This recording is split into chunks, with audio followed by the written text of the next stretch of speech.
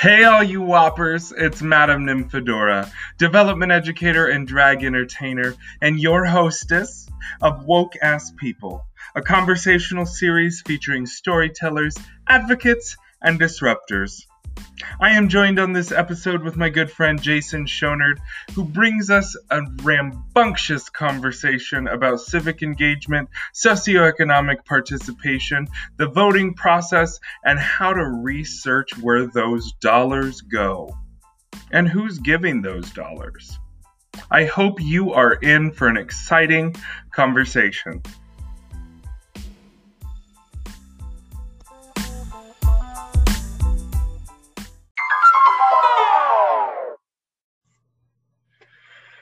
Welcome back, you woke ass people. I am here with the great and one of the wokest people I have actually ever had the pleasure to learn from, conversate with, Mr. Jason Schonard. Thank you so much for being here with us today to have this conversation on democratic participation. Where are you joining us from today? Madam, I'm joining everyone from my home here in Lincoln, Nebraska. Oh my gosh, that's where I'm at too. So people are probably wondering why we're not doing this live. I'm sure we could have. I'm sure we could have figured out a socially distant and acceptable meeting setting. However, we are having a series of conversations with several woke-ass people today, and this is our format. So again, thank you for taking the time. To get things kicked off and started, Jason, I'm curious, some of my perspective that I have on democratic participation is that first true step to being involved is being what I like to say woke, is getting educated. So for some of our audience out there or listeners, what would be some advice to you about some of those great initial first steps of getting involved?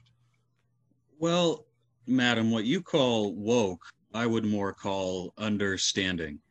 I think you just need to understand someone else. It's that old saying, walk a mile in someone's shoes.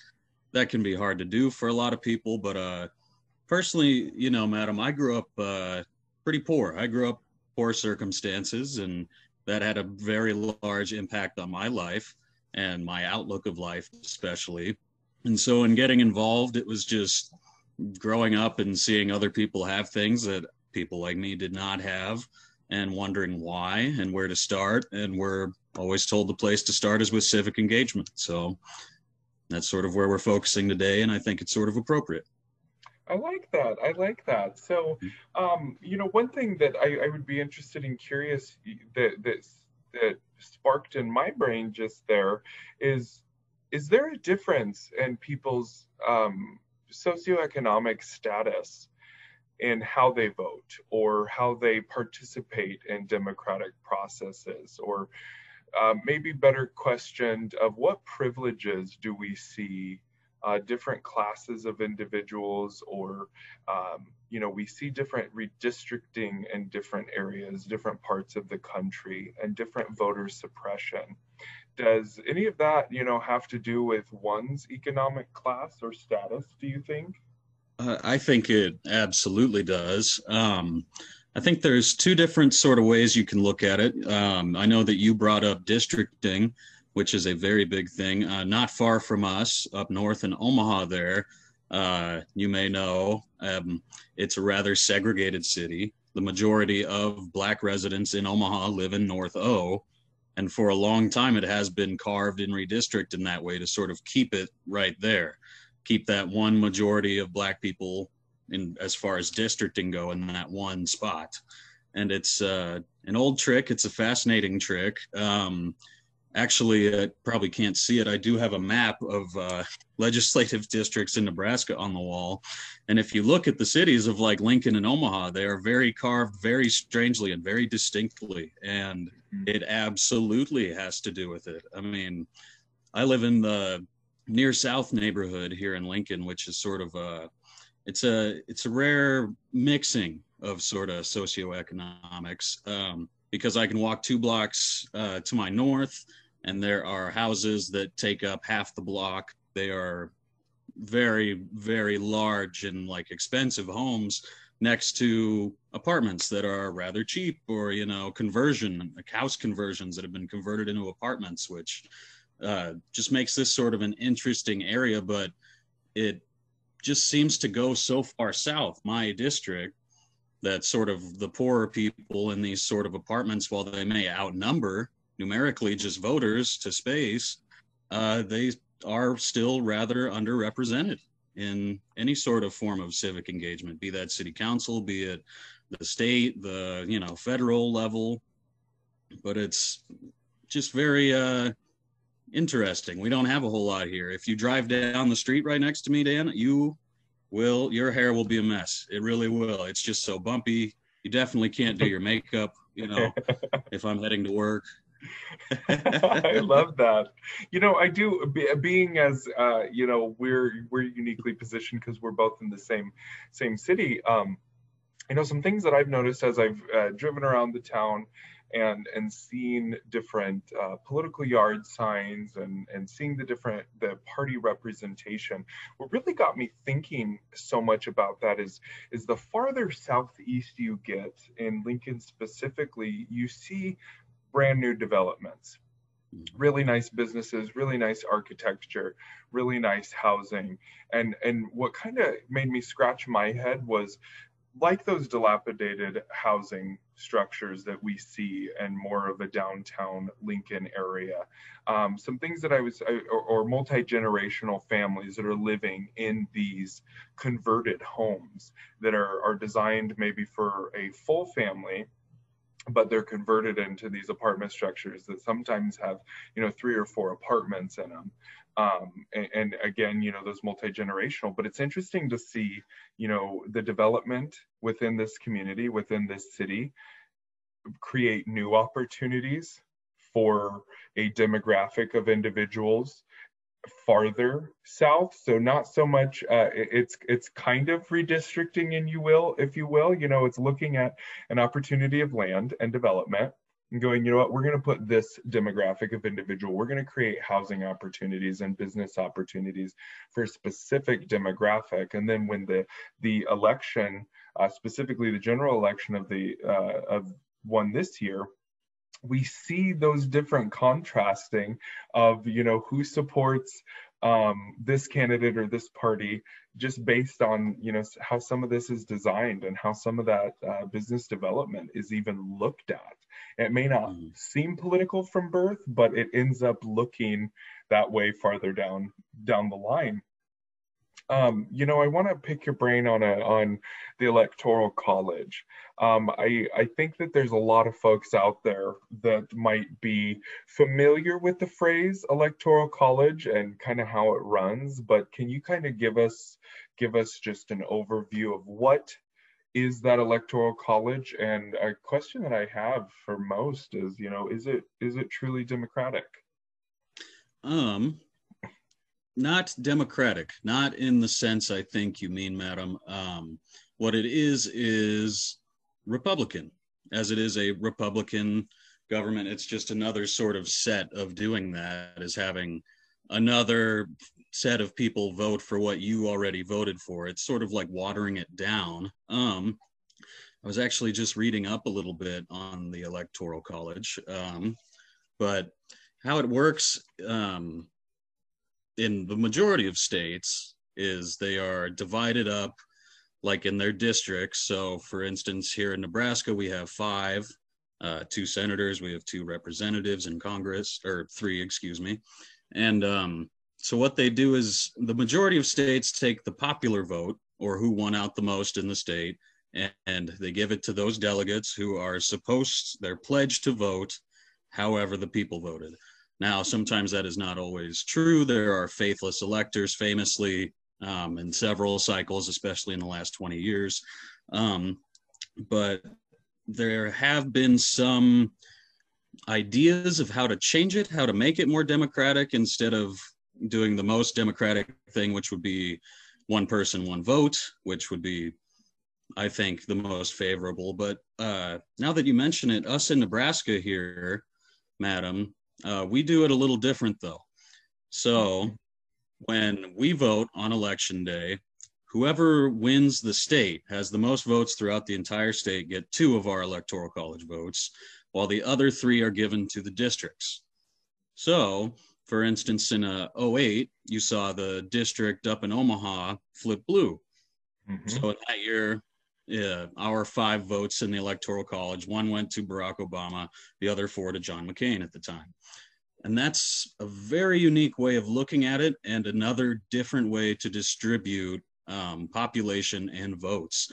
While not the most equal or democratic as it could be, it is another way of doing it. We do that, and so do Maine. They also split their votes in a similar fashion. And I was reading up on theory a little bit about changing that and how they do that. If every district did that in the country, how much different any election could be. Really? Because, I mean, yeah, because every district is separated by population. That's why a city such as, let's say Minneapolis, I don't know how many congressional representatives they have, but it's, I would guess, 3 or 4, while we have 3 for our entire state because it's divvied up via population. So, like, how it worked then, let's say in Omaha, a bunch of people vote different from the rural counties, the western Nebraska, then it's going to create a different sort of, what's the word I'm looking for here, madam? A different, there's different power in that way, if that makes sense. One thing I've seen on Facebook or Twitter or memes you see a lot is, the voting demographics where they'll show the blue and the red from an election. And, it'd be like, oh, look at all this little section of blue. Well, land can't vote, madam. So, like, of course, the blue is more concentrated in more concentrated places instead of the red, because there's less people. Land can't vote. So it kind of changed that a little bit, but it can empower and also, unempower some people. So it's a very interesting theory. I think that's all I got on that for now. No, thank you. No, that's awesome. That's super awesome. Some question that I'm really gauging from a lot of folks that I'm having this conversation with is, what is your idea of how folks can get involved? I mean, we're just over, roughly 20 days out from this election specifically, but for folks that still have the time, and there is time, believe us, how can they go get involved right now? And what would be your best, easiest way for these folks to take action? Well, you see, this is a very unique time, obviously, with the pandemic going on. Obviously, no one's really going door to door like in, years past, trying to campaign or promote a candidate. So, in my opinion, the best thing to do right now, if you're sitting here 20 days out, you want to get involved, it would be to see how you can phone bank, text bank, things people have been doing since the primaries, since before then, since the last cycle. That is the easiest way, I think, to get involved, is to see how you can phone bank. It doesn't take that much time. It can be kind of scary. Talking to strangers, I'm not the biggest fan, but you can do that. They give you a little script. You just call, you give them this. Texting is even easier. You send a few texts and, people don't want to talk. They just ignore it. I've done that. I get texts from certain representatives I don't support. What are you going to do? You can't do much about it. Yeah, I would say that, or if you had the means, financially donate. That is the biggest help. As we've seen in the last 2 major election cycles, small donors have come back in a big way to form sort of grassroots financials to run campaigns to keep them going. And that's phenomenal. That is way more democratic in my mind than most PACs, PACs. And it's just an incredible thing. But I know a lot of people don't have access to that. If you can throw $5 to your candidate, $10, $2 some of them will take. And that helps, because you can't do any of this without money, which is also unfortunate and not unfortunate, because anyone who works for that campaign does need to be paid. Everybody deserves payment. Everybody deserves food on the table, no matter how you're bringing home the bacon, No, yes, absolutely. And had that similar conversation I'm glad you touched on that. The candidate that I can think of specifically uh, on such a large level, Bernie Sanders, led a very successful presidential campaign on American dollars. It was truly grassroots. And if we look at an example like Bernie Sanders specifically, whether anybody agrees or sides with the ideology of the candidate, Bernie Sanders has really brought forth big waves in the election process within these last couple presidential elections, and what that grassroots advocacy looks like. And it is powerful. And so that leads me to just one question I have here to kind of tie up some final things is, what is the advice that you have to an 18-year-old Jason, getting out there and being involved? I think you're a different breed than some other folks, because you are so aware and you are so involved, that I could make a guess that maybe at 18 you were very aware of making your decisions. But what would be some of that advice to some listeners who might be hesitant to take that first step as a young person?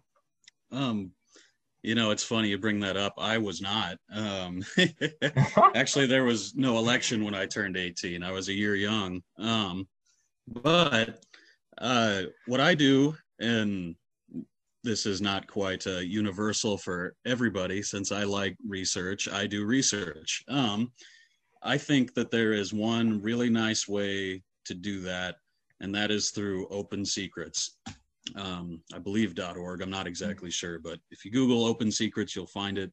It shows you where money is going, Mhm. who is getting the money, where it's coming from. That is how I like to sort of see how I feel about certain candidates. Like, I have my ballot sitting over here, still not filled out. I can go to Open Secrets, and our congressional district is Representative Fortenberry up against, I believe it's former state legislator, now Bowles. You can look up where that campaign money is coming from, who is funding whose campaign. And that is very important, because even if that is not the enthusiastic campaigning or endorsing, of putting something in your yard or what any normal person would do, that's showing you how much they are taking in from who they're going to have first call on that person, because they help them pay their bills and their workers' bills. So I think that is the most important place to start. And you can also do that for different organizations, Mhm. such as Kuna's own, funding, who they fund, where their money goes. You can go and see that. You can see how they've been doing it for 20 years. And it's very important to see who's paying who, in my opinion, when it comes to politics. I agree with that, and I'm glad you cited that source there, because I actually, in my own research for credit union PAC donation, Mm-hmm. I've searched that same thing. Open Secrets is where I found all of that information, and it is largely beneficial.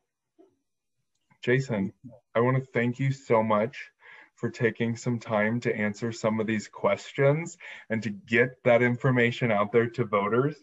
Do you have any last remarks or any statements at all that you want to share with anybody? I would just say, especially since a lot of us will be voting from home this go around, which I already like to do, take your time. I say research everything you can, look at each and every one, and vote your conscience. That's what I believe, and I think that's what you should do. I love that. That is a plan. That sounds like a plan. Best advice, get out there and make a plan. Jason, thank you so much for joining me today. I cannot wait to have another conversation with you.